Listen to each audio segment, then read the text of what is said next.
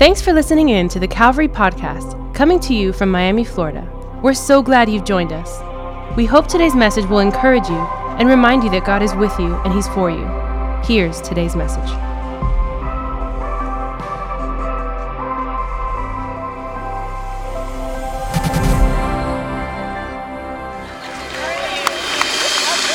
I love the people we got up here. We're going to talk about the next 5 questions that we weren't able to address over the past 5 weeks. We're going to try. We don't have a lot of time, but I think today we're going to talk about topics that usually are not discussed in church, or if they're talked about, it's in passing. Important questions that some of you submitted probably in this service, and you had questions about different topics that we probably never talk about. We want to talk about today. We thought it'd be cool to do it in a panel form and hear from different voices. So I want you to take out your notebooks. I want you to take out your pens. I think today we're going to give a lot of information that's going to help a lot of people, and we're going to begin first by introducing yourselves. Let's start from the other end on this way. Why don't you introduce yourself first? Let them know what you do here in the life of Calvary. Sure, I'm JP, and I'm one of the pastors on team here. I oversee everything that has to do with discipling, pastoral care, welcome lounge, and a whole bunch of other things that as they come up during the day, we'll take care of, like everybody else here. My name is Stephany. I have the privilege of assisting Alex and Diana, and I also serve on the city care team and Brace and things like that. Hi, my name is Nabile, and I'm on the creative team. I help oversee all of our creative teams here at our church: photography, graphics, video, all of that. So it's a big team, but... My name is Diana, and I lead the church with my husband Alex, and I oversee different ministries like City Care and Flourish. And just to add to what Alex mentioned earlier about us getting just a whole lot of questions. Some of these questions we're going to try to answer today. Some of the questions we're going to just know some of the things that you're asking, and we're going to be able to incorporate them in future series. But some other questions maybe we are not able to answer, because a lot of the questions were very personal to you and your specific situation. So it's a little bit difficult to speak on very specific issues, kind of one-sided, but we encourage you guys when we mention connect groups, when we mention if you're part of the dream team, just bring up those questions to your leaders, to the people around you. Those questions could be answered in a more conversational way, maybe through counseling. So we encourage you guys to do that. Absolutely. And again, we received some amazing questions. Thank you for submitting all of your questions. We received amazing. Some people actually also questioned what I said a couple of Sundays ago, that do animals go to heaven? And I said, dogs do, cats don't. And they actually were saying, is it true that cats don't go to heaven? And I just want to say, it's absolutely true. Anyways, so we received a lot of questions about relationships. We received a lot of questions about relationships. I mean, there was a lot of questions about dating, single people, married people, divorced people. Let me see, any single people in the house? Can you raise your hand, single people? Raise it, come on, as high as you can. Hey, there's not that many singles at 11 a.m. I mean, you might meet your spouse at church, so... Single people, look around the room, that's what you're working with. Invite them to a lemonade in the courtyard afterwards. Where's Mo? Mo, I said single, not thirsty. Put both hands down. Mo's very tropical today. He's very tropical today. To Summer at Calvary. He's taking summer at Calvary serious. Way too serious. But I think it's important to talk about relationships. And in our church, usually we do a relationship series in February and sometimes in September. And so we've talked and discussed a lot about relationships. Yeah, right. I think it's extremely important. But one of the main questions that people were asking is if they can date somebody that does not have the same beliefs as them, as a believer, right? I would put it, can I date someone who doesn't have my same beliefs, right? We received a lot of questions. Well, I like this guy. He's cute. He doesn't believe in Jesus, but his name is Jesus. And so, let's begin, Pastor JP. Pastor JP, let's begin with you. Pastor JP, you've done a lot of counseling for many, many years. Yeah. And you've counseled a lot of couples, singles, married, and whatnot. He actually has his own practice. He's a life coach, and he has Right Path Life Coaching. Yeah. And you see a lot of people. You help a lot of people in their daily walk when it comes to counseling and relationships. Well, how would you answer this type of question? The first thing that I would say is this: we got to remember what Paul says. Paul says everything is permissible, right? But not everything is beneficial. Right. Right? So we got to stop looking at the Bible as a can't do book. I mean, I can't do anything. No. The Bible is there to protect us and to make sure that we have a healthy relationship, healthy lifestyle, and all that. So it's having said that, this is what I'm going to say.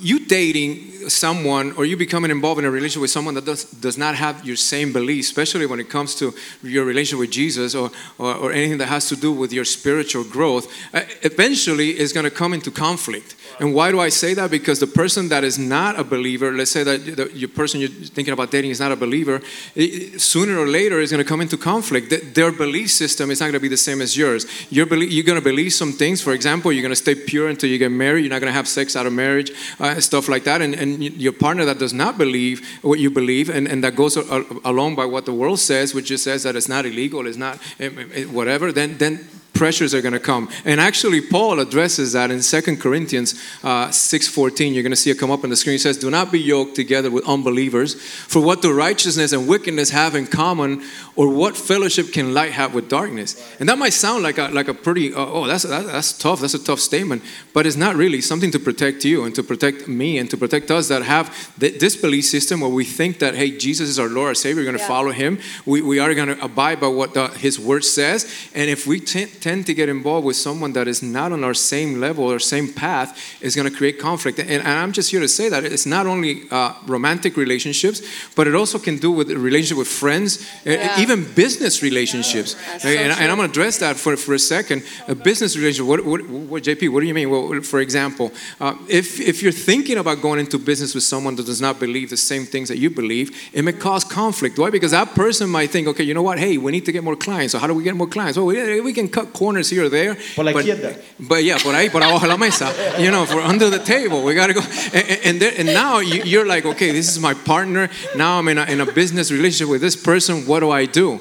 Well, you have to remember that your first and foremost thing is you got to serve Jesus. And Jesus is the one that you go after. I think it's really important because I really believe that your decisions today are going to affect your tomorrow. Right, yeah. So you can make some decisions today and say, well, I'm going to date this person, or this is the person I'm going to marry. And we may not have the same beliefs. Doesn't mean we don't love them. We're all the same. Like, everybody's welcome in this place. We all know that. But if you're going to make a decision to live with somebody, and this is going to be your lifelong partner, and you have two different value system, it's going to bring us some issues in the way you raise your kids, some decisions that involve money, some decisions that involve certain things in your life. And I think that's extremely important. And I think so many times there's wonderful people in this world that might not share our beliefs.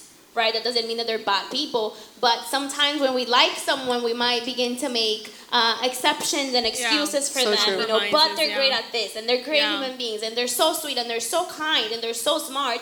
But we need to think future-wise. We need to think about the fact that it might work out right in the moment, but what are we going to do in the future when life might look a different way? Yeah, exactly. So as human beings, we tend to do that. We tend to excuse a little bit of the things that we want to, kind of go like. Slide by and whatnot. Yeah, and even that word in that verse, which is yoked, it's talking about being linked to something. So you are linked to someone, and it says that you're going in the same direction. So if you both have different belief systems, and actually one of the questions that we did receive was more along the lines of, if I'm already married and I accepted Jesus, what do I do with my spouse? If my spouse is an unbeliever or doesn't have the same belief system. I think so many times some of us, our thought is, we just get a divorce. And I don't think that that's necessarily the answer. I think the first thing that we need to do is we need to be praying. Right. We need to be praying for our spouses, whether it's our husband or our wife. We need to be making sure that we're putting them before God and saying, God, you speak to them. You help them see. You help them clear their eyes to be able to really encounter who you are. And then second thing, I think we might be the only Bible they ever see.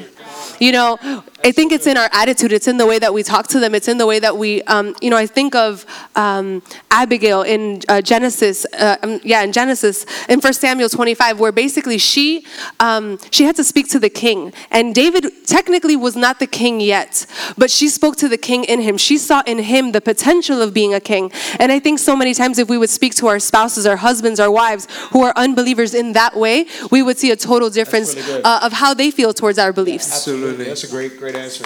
And I think one of the things that you, going along the same lines of praying, never stop praying, right? Never stop praying. Remember, God is a God that listens to prayer and answers prayers. One of the things that in my counseling experience and working with couples that find themselves in this situation, or in relationships that find themselves in this situation, one of the things that I have seen that does not work is for the believing partner to start preaching or trying to beat the Bible into the unbelieving partner. Leave them Bible verses. Yeah, like it's like putting little Bible verses in the lunchbox, or okay, leaving them in the side of the mirror where they shave or something like that. Oh, you gotta when they're sleeping, pour a bottle of oil over their head. right. So that might not go over too well. That doesn't work. I mean, we are called to exemplify the love of Jesus.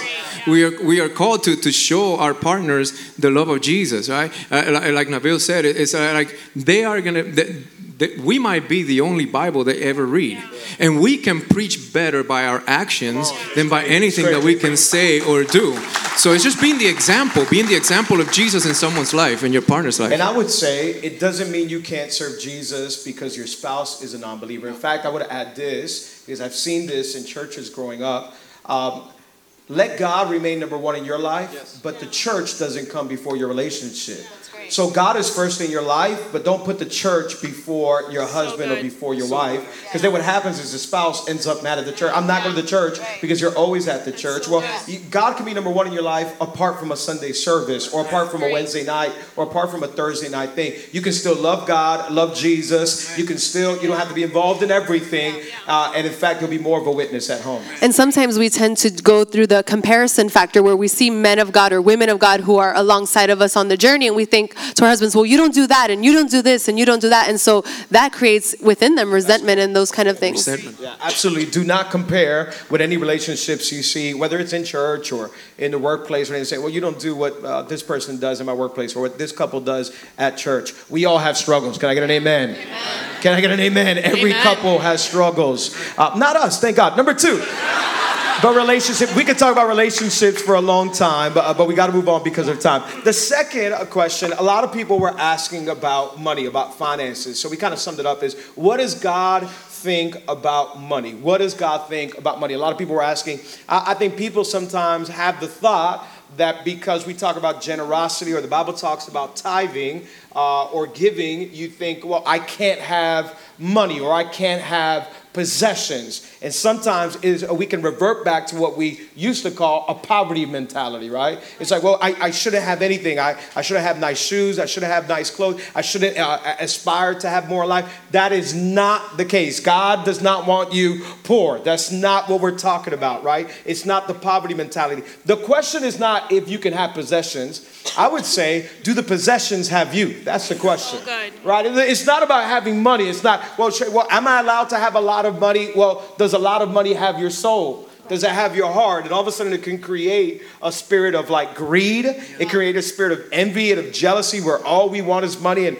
these are my possessions. I got my mind on my money and my money on my mind, and this is all we want, right?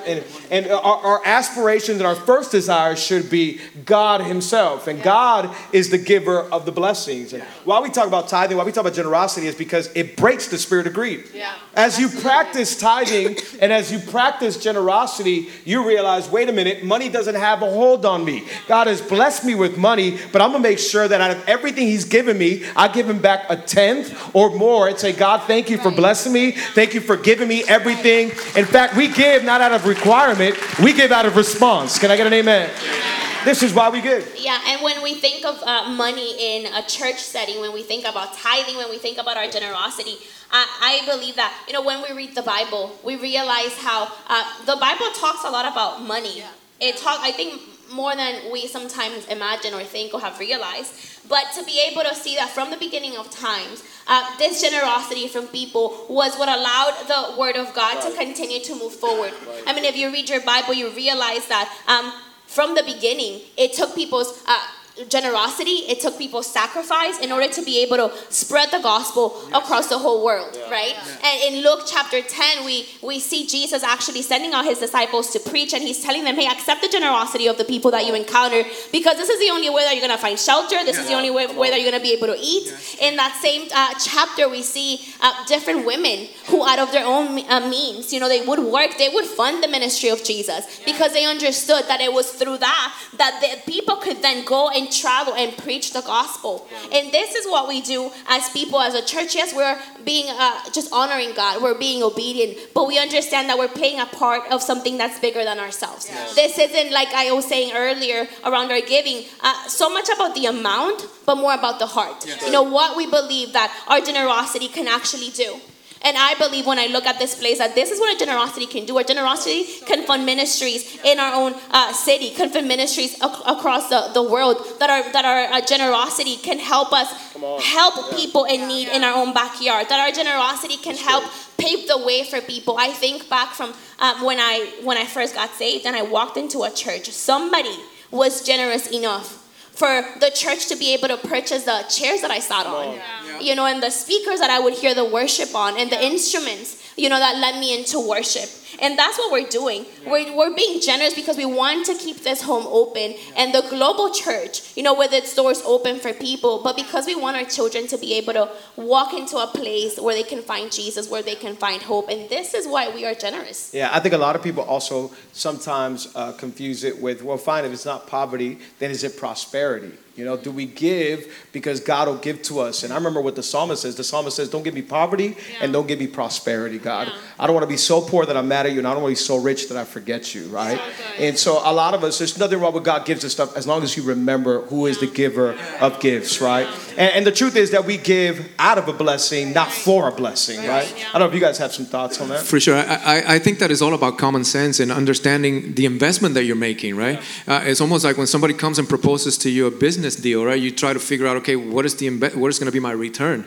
And when I see how this house has been, God has been a blessing through this house and my family, to me it's common sense to invest in this house. Why? Because since I've been investing in this house, I've seen my children come to know the Lord in this house. I've seen my sons find wives in this house. I see my grandson now growing up in a safe environment where he can meet Jesus. I've seen how my wife and I have grown stronger. So to me, it's just like, okay, the return on my investment has been much greater than my investment. So to me, it makes sense to continue it for the later generations, so that I understand that not only my grandson, but his children can keep coming if we're still around and Jesus hasn't come back, Absolutely. Come on, I want to show you this verse. 1 Timothy, we can put it up really quick. It says, for the love of money is the root of all kinds of evil. A lot of times people grab it and say, see, God is against money. We'll read it correctly. It says, for the love of money is the root of all evil. It doesn't say money is the root of all evil. It's the love of money. Right, and so that's where it goes. It's like, where's your heart? Is your heart on, I love money and this is all I want and I'll do everything? It says some have done incredible things just to get money. I mean, they've gone to crazy extents just to get money because of their love for money. There's nothing wrong with you having money. In fact, God has blessed some people to be a blessing to others. The Bible talks in the book of Romans about some that have the gift of generosity and the gift of giving. And maybe that's what we call in this house kingdom builders. People who are just blessed. And there's people in this house that have several businesses and they are blessed. And they've been a blessing to this ministry, other ministries around the world, because God has blessed them. And money doesn't have a hold on their hearts. In fact, there's brochures on all the seats and they say kingdom builders on it. And maybe today if you say, hey, you know what? I want to be a kingdom builder in this house. And you've been blessed. I want you to fill that out. And you say, in this house, I'm going to be a kingdom builder. Every October we have Heart for the House. And kingdom builders lead the way. And they say, hey, you know what? We're going to be the first to give every October. Last October, we picked up over $206,000. Come on, that has gone to bless this home, this city, and this world. And I'm excited with what God is doing. Yeah, and I'm reminded just real quickly about that verse that says, do not store up for yourself treasures on earth, where they can be destroyed, where robbers can come in and just take it away, but store up for yourself treasures in heaven. And I believe that this is what we do when we gather ourselves together in generosity. I believe that so many people might strive their whole lives to have a certain amount of money in their bank accounts, but then the day of tomorrow we die, and when we're gone, what's left? Right. Is it just a number in our bank account? But I think that I want to store up treasures in heaven. I want to be able to leave a legacy behind. I don't want to just die and everything that I could have done die with me, but I want to be able to die and leave a legacy behind and say, hey, because of my generosity, because of what I did, I paved the way for more people to know Jesus. Because of what I did, people's lives were changed. Because of my generosity and my sacrifice, actually people's lives were changed and they were able to find and see Jesus. Yeah, that's great. I love that we're talking about different topics today because I think some topics are not talked about the way that we're talking about them today, and hearing just different perspectives. This next one, I think sometimes has been taboo or not talked about in church for years, but I think it's especially healthy to talk about it, especially in recent months when we have seen even celebrities taking their lives. And we received a lot of questions about this. I would sum it up under, how do I deal with depression? I want us to talk about mental health. Yeah. I want us to talk about depression. I want us to talk about moments where you're discouraged in life, moments where you feel like there is no hope. I think churches, sometimes we can give the appearance as if everything's okay and none of us go through discouragement, but that I think is completely false, and I want us to make sure we talk about it. Mental health is completely important. Yeah. Stephany, you're going to school. You're basically a psychologist already, and she's going to become a doctor, y'all. Come on, it's amazing. And why don't you tell us a little bit about your experience and your thoughts? Yeah, so I think that, there is such a stigma that's attached to things like depression, things like anxiety disorders, things like bipolar disorder. There's so much stigma that's attached to those kinds of things. It's almost like if our faith in Jesus, it makes us immune to suffering. Right. And that can't be further from the truth. A Christian can be clinically diagnosed with depression, with anxiety disorders, and things like that. And it's almost like sometimes we want to confine this as this doesn't happen inside of the church, or this doesn't. You're not supposed to. Exactly. Right. Almost like if it's a spiritual issue and it's not, a mental illness issue. You just have to pray more, But the reality you're depressed, is, just read your Bible. Exactly. It'll be okay. But the reality is that we can still have faith and we can struggle. Right. We can still have anxiety and still trust God. So we can be overwhelmed with a crazy amount of sadness and still experience the presence of God. So I think that as a church and as Christians, sometimes we really don't know how to approach mental illness. Yeah. We want to throw Bible verses like in Philippians 4:6, where it says, don't be anxious about anything. Yeah. Don't worry about your life. And then that person that's struggling feels like, I can't help but to feel this way. Right. It almost makes us feel as if we're being disobedient to God, And the reality is that there is encouragement. I love... it says in Psalms 46, 1-3, it says, God is our refuge and strength and ever-present help in trouble. Yeah. That tells me that in the midst of depression, God is present. Right. In the midst of a panic attack, God is present. In the midst of a manic episode, God can still be present. Yeah, that's great.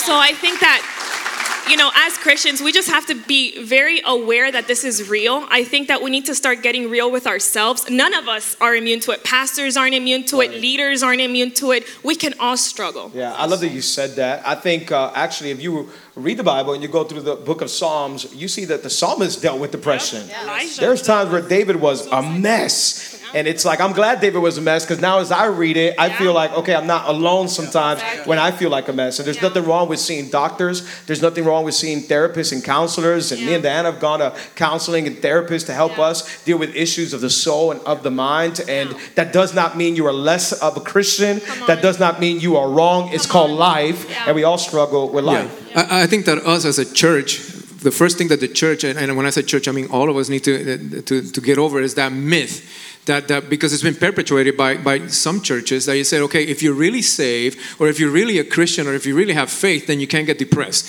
or you can't get anxious. And we got to get over that, because we see examples in the Bible. I mean, Elijah, one of God's greatest prophets, this guy was totally depressed at times, to the point that he wanted to commit suicide. He would tell God, strike me dead. I don't want to live anymore. This is bad. So we have to get over that fact, and we have to also understand that God can use medicine to heal us from certain imbalances that might happen in our lives. We can't just say, okay, because I'm a Christian, because I'm not supposed to feel this way, or I need to pray more. I'm not praying more. I don't have enough faith. God hasn't healed me. No, it's almost like I like when I talk to people in counseling that are struggling with this issue. I always tell them, look, if you go to the doctor, right, and if the doctor diagnoses you with high blood pressure and he prescribes a medicine for you, Will you take it? Oh, of course you'll take it because you want to deal with that issue. Yeah. Well, it's the same thing with any mental issues that you might have. If a doctor diagnoses you or a counselor suggests it and you're working with someone, then it's okay for you to understand and say, okay, you know what? The same way that God can heal me instantly, God can use science and medicine and doctors and counselors to help me and to heal me. And what we need to get away from is like trying to shut it out and not talk about it, because that's what the devil wants us to do. Yeah. The devil wants us to feel isolated and not talk about things like this. And I think that one of the things that we want to do with this question, just bringing this up, is for all of us to be able to feel free to talk about these things. Yeah. For us to be able to feel and understand that if I'm feeling some kind of way, that if there's something happening in my life, that I don't have to hide it, that there is help, that it's okay to seek for help, that when you approach someone, one of your brothers and sisters here at church, that they're not going to look at us with a different face, kind of weird, like there's something wrong with us. But life happens to all of us alike. And just talking about how sometimes we want to fit mental illness as a separate category, separate from anything else that anyone can be facing in life, separate than any other illness that we could be facing. So this is a safe place, and we want to encourage all of us here in this place to be able to talk about it and seek help when we need to. Yeah, I think a lot of us, the church is really good at talking about spiritual health, but I think we need to talk more about mental health. I think God wants us healthy in our mind, body, and our soul. And I think all of us deal with some type of mental health. Every single person. Steph, as you mentioned earlier, you said it earlier about the brain being an organ. If you could talk about that. Yeah, so with what Pastor JP was saying, the brain is an organ, just like we have a heart, just like we have a liver, a kidney, it's an organ. So a lot of times we would take medication for heart failure. We would take medication for something else going on in our body, and not what's going on in our brain.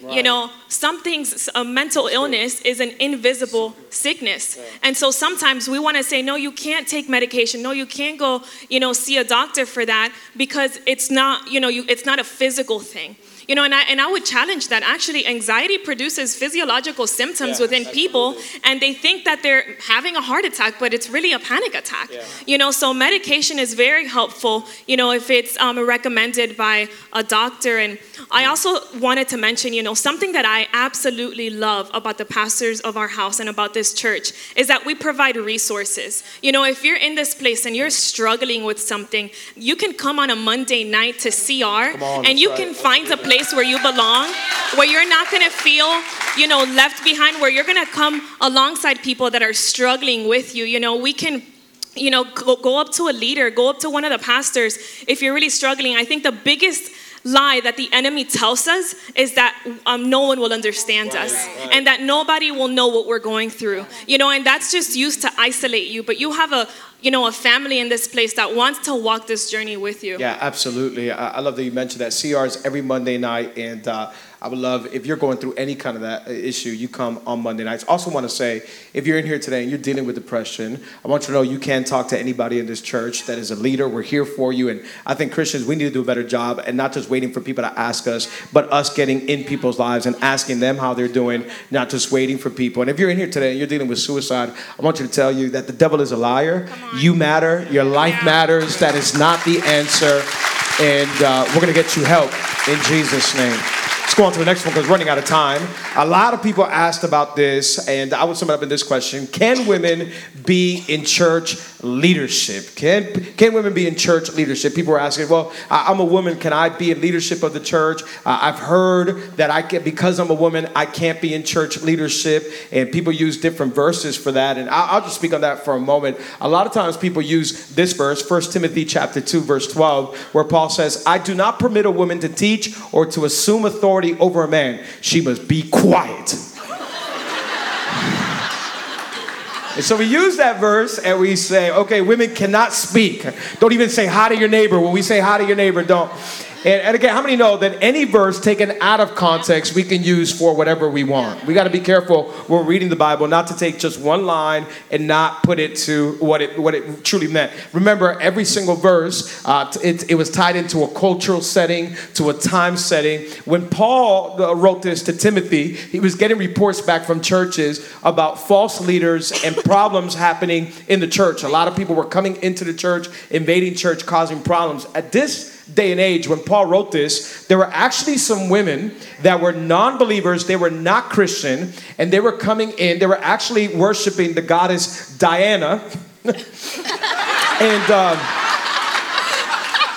There's a false god that they used to worship. And so these ladies that didn't believe in Jesus used to come into the church and they used to disrupt service. They used to cause altercations. In fact, the word authority, there, do not teach or assume authority. The word authority in the original translation where Paul writes this is where we get the word aggression from. Some is domineering. So they used to come and be aggressive in service, domineering in service. They used to want to dominate the service. So Paul says, like, hey, I don't permit that. There's an order to how we do church. Right. All throughout the other epistles that Paul wrote or letters that Paul wrote, you never see him really address that again as far as women cannot speak. In fact, in Romans chapter 16, he gives shout outs to all the ladies that were deacons and prophetess and helped them in ministry. So I'm all for women in leadership. Yeah, and I love that when we read the Bible, we see clearly how God has always given women a place. Yeah. I mean, when we look at the Old Testament and we see someone like Deborah, who was a prophet, she was a judge. She actually exercised political and religious authority over the people of Israel.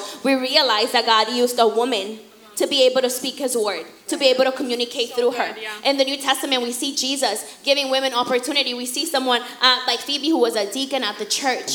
You know, we think of Lydia, who funded the ministry of Jesus. And actually, at her house was where that church in that specific location was started. So we see how Jesus has given women their place. All along, you know, scripture, we see that. I love that, for example, when we think about the times where women were treated as second-class citizens, that they were not even allowed to be able to sit down and be taught, you know, the law. That women could actually sit at the feet of Jesus and hear him teach and learn. You know, I love that Jesus chose women to witness the greatest miracle in history, to witness history. That in the moment when women went up and realized that Jesus wasn't in the tomb, that it was women the ones that went out to tell everyone else. And at a moment where the word of women was not really taken, you know, seriously, where their testimony didn't matter, that Jesus chose women to go and tell everyone about this greatest miracle. That we look and when we read out the Bible, we see that Jesus approached a Samaritan woman, the woman at the well, that he wasn't supposed to be speaking to a woman, and even less a Samaritan woman, but yet he tells her about the living water. And we see this first woman, to me, this woman that went and preached to a whole community so that they could be saved. So we see Jesus giving women a place and just reiterating the fact that there is a gifting in our lives and that there is a place for all of us. Yeah, absolutely. If you're a woman here and you think, well, I can't, because if you feel second class type of because of society or because of church, I want to tell you that is a lie. You are equal before God's eyes, and you do have a place in church leadership. God does want to use you. You have gifts on the inside of you, and we could go on forever talking about this topic, but that was great, Diana. Okay, number 5, the last one. We'll wrap up with this. A lot of people asked about this. Why do bad things happen to good people? We received a lot of questions about that. And now finishing up today's panel, I want to hear from some of you guys, probably all of us. What are your thoughts on it? Well, I think that's a subject that we all struggle with at times, and there's been books written about it. Why do bad things happen to good people? And the first thing we have to realize is actually 2 things. The first thing is bad things happen to all people, not only to good people. We have to understand that we live in a broken, sin-filled world. It's a fallen world. It wasn't supposed to be like that from the beginning. It was a perfect world where there was no sickness, where there was no pain or anything like that. But then sin came into the world, and pain came into the world. So that we have to understand that first. The second thing is that we have to understand is that we as humans, we tend to define goodness according to what we think is good. I mean, so we have to say, okay, when we say why do bad things happen to good people, in our eyes, what's a good person? Because if we compare ourselves to God and His holiness, we're all sinners. So we're all bad in reality, right? So we have to really understand that, hey, things happen, and sometimes, and then you're going to hear more of this from the rest of the panel, but things happen out of consequences of things that we do. And not necessarily because God wants it. We tend to blame God for everything bad that happens in our lives. I think that's the easy thing. That's the easy way out. Or the natural thing is that when bad things happen, we say, well, God, you're the one causing this. you're the one that's at fault for this happening in my life. And I think a lot of us have done that in our own lives. Yeah, I think absolutely. I think there was a moment in my life where as a Christian, I think I had done everything right. I had grown up in church and been in youth group and done everything right and read the Bible and gone to mission trips, and we equate that to goodness.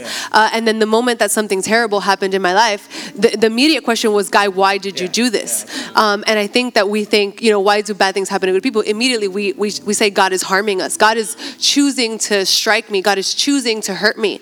And I remember so clearly people in my church surrounding me and getting around me and saying, well, God is not trying to harm you. And they gave me this verse, and it's forever has been one of my verses, which is Jeremiah 29:11. For I know the plans that I have for you, says the Lord, plans to prosper you, not to harm you, but to give you a hope and a future. And I remember, even though I had read that verse so many times, really understanding that God, one, wasn't trying to harm me, and whatever my circumstance or whatever my situation was, it wasn't meant to destroy me. Actually, it was meant to give me purpose. Actually, it was meant to give me a hope and a future. And I love that verse about, God is going to tie up all loose ends. It says that, He's going to take every single thing, regardless of what it is that you have been through, regardless of what it is that whatever pain it is that you think he's caused, it's not him. You mentioned it earlier. He allows it. But God is going to work out all things for the good of those who love him. And I think that's the thing that we have to have in the forefront of our mind, is that he's going to allow it, but there's going to be all things that are going to be made good, Yeah, he's not the one causing it. But he does allow all things. But the Bible says in the book of Romans, chapter 8, verse 28, that all things work together for the good of those who love him. I think that in life we have the choice of perspective. We do live in a fallen world, and some of the things that might have happened in our lives could have been because we caused them. But so many times we may think, the situations that I found myself in was because of what other people have done in my life, because of other people's decisions. And the reality is that we can't control that. And yes, God allows some of the things because, it's just the way that life is. But we can change our perspective. Yeah. I believe that personally, one of the things that has helped me in my life is to say, hey, I can allow these painful situations to break me. I can allow these painful situations in my life to dictate my future and completely keep me from the plans that God has for my life. Or I can allow these things to propel me into my future. And I think some of the deepest pains and sorrow in our hearts and in our lives, some of the deepest moments of difficulty can actually bring out the best in us, can build up our faith, our strength, our perseverance. I can say that if it wouldn't have been for the difficult things that I faced in my life, I wouldn't be the person that I am today. I believe that these things have allowed me and helped me to be able to empathize and sympathize with people in a different way. That it has allowed me to be able to love Jesus in such a different way. It's actually the reason why I came to Jesus, realizing that life isn't perfect, realizing that I do need a Savior. And I think that in this moment, what we need to do, if we feel that way, if we feel overwhelmed by the things that have happened in our lives, is to switch our perspective and say, God, you can actually turn everything that the enemy meant for evil and turn it around for good. There's actually someone out there that I can speak into their lives because I know what it feels like to be broken, because I know what it feels like to be hopeless. But God is the one that brings hope to all of us. So I would say let's just change our perspective. Yeah, and I think about the person asking why.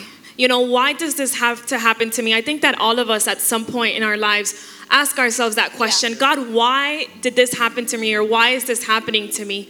And that can bring us to a place of isolation. Sometimes we can feel like we are alone in the midst of that. But I love that we have a God who is so near. I love that we have a cross to look to see that the perfect one, Jesus, also endured suffering, that he was not immune from suffering either. But I love the power of the resurrection, and that we can also experience that, like Diana was saying, that none of us are immune from circumstances that we go through in life. I mean, look at Jesus. But in the end, 3 days later, there is a resurrecting. In the end, 3 days later, we will experience that resurrecting power. That's great, Steph. Amazing. I think all of us have asked this question at one point or another in our life, and I think it's a fair question to ask. It's normal. I think people even in the Bible asked it. David was always like, God, why have you forsaken me? Where are you at? Jesus even asked it at the very end of his life, right? But realizing, I think the better question would be, why does God allow good things to happen to all people? Because at the end of the day, all of us are sinners and all of us are far from God. I hope this helped you out today. Come on, can we give our panel a big, big hand? Come on, can we thank them? Thank you guys so much. I want us to stand up on our feet all across this place. Before you head out, I want you to close your eyes and bow your head as we get up on our feet. all across this place. I hope that today's panel helped you. I hope that it encouraged you. I hope that we answered some of the questions that probably haven't been answered before, and it helped to open up your eyes to see Jesus a little bit better, help understand what God wants to do in your life a little bit better, with every eye closed, with every head bowed. I know there's going to be some people up here moving tables and stuff, but I'm just going to ask the church if we could just close our eyes and bow our head really quick all across this place. Maybe you're in here today and you're saying, Alex, I actually don't know God too much. I'm far from God, and there's been difficult moments in my life, and maybe you've had a million questions. Maybe you've had thoughts in your mind and the thoughts where, how can God love somebody like me? In fact, that's why things have happened in my life, because God must be mad at me or angry at me. I'm going to tell you, God is not angry at you. God is not mad at you. God is madly in love with you. God has allowed things to happen for a reason, but the bottom line is that God loves you more than you can imagine. In fact, I really believe that God brought you in here today just to remind you that he loves you, to remind you that he has a plan and a purpose for your life. I really believe it's not an accident. I really believe it's not by a random chance that you're hearing this today.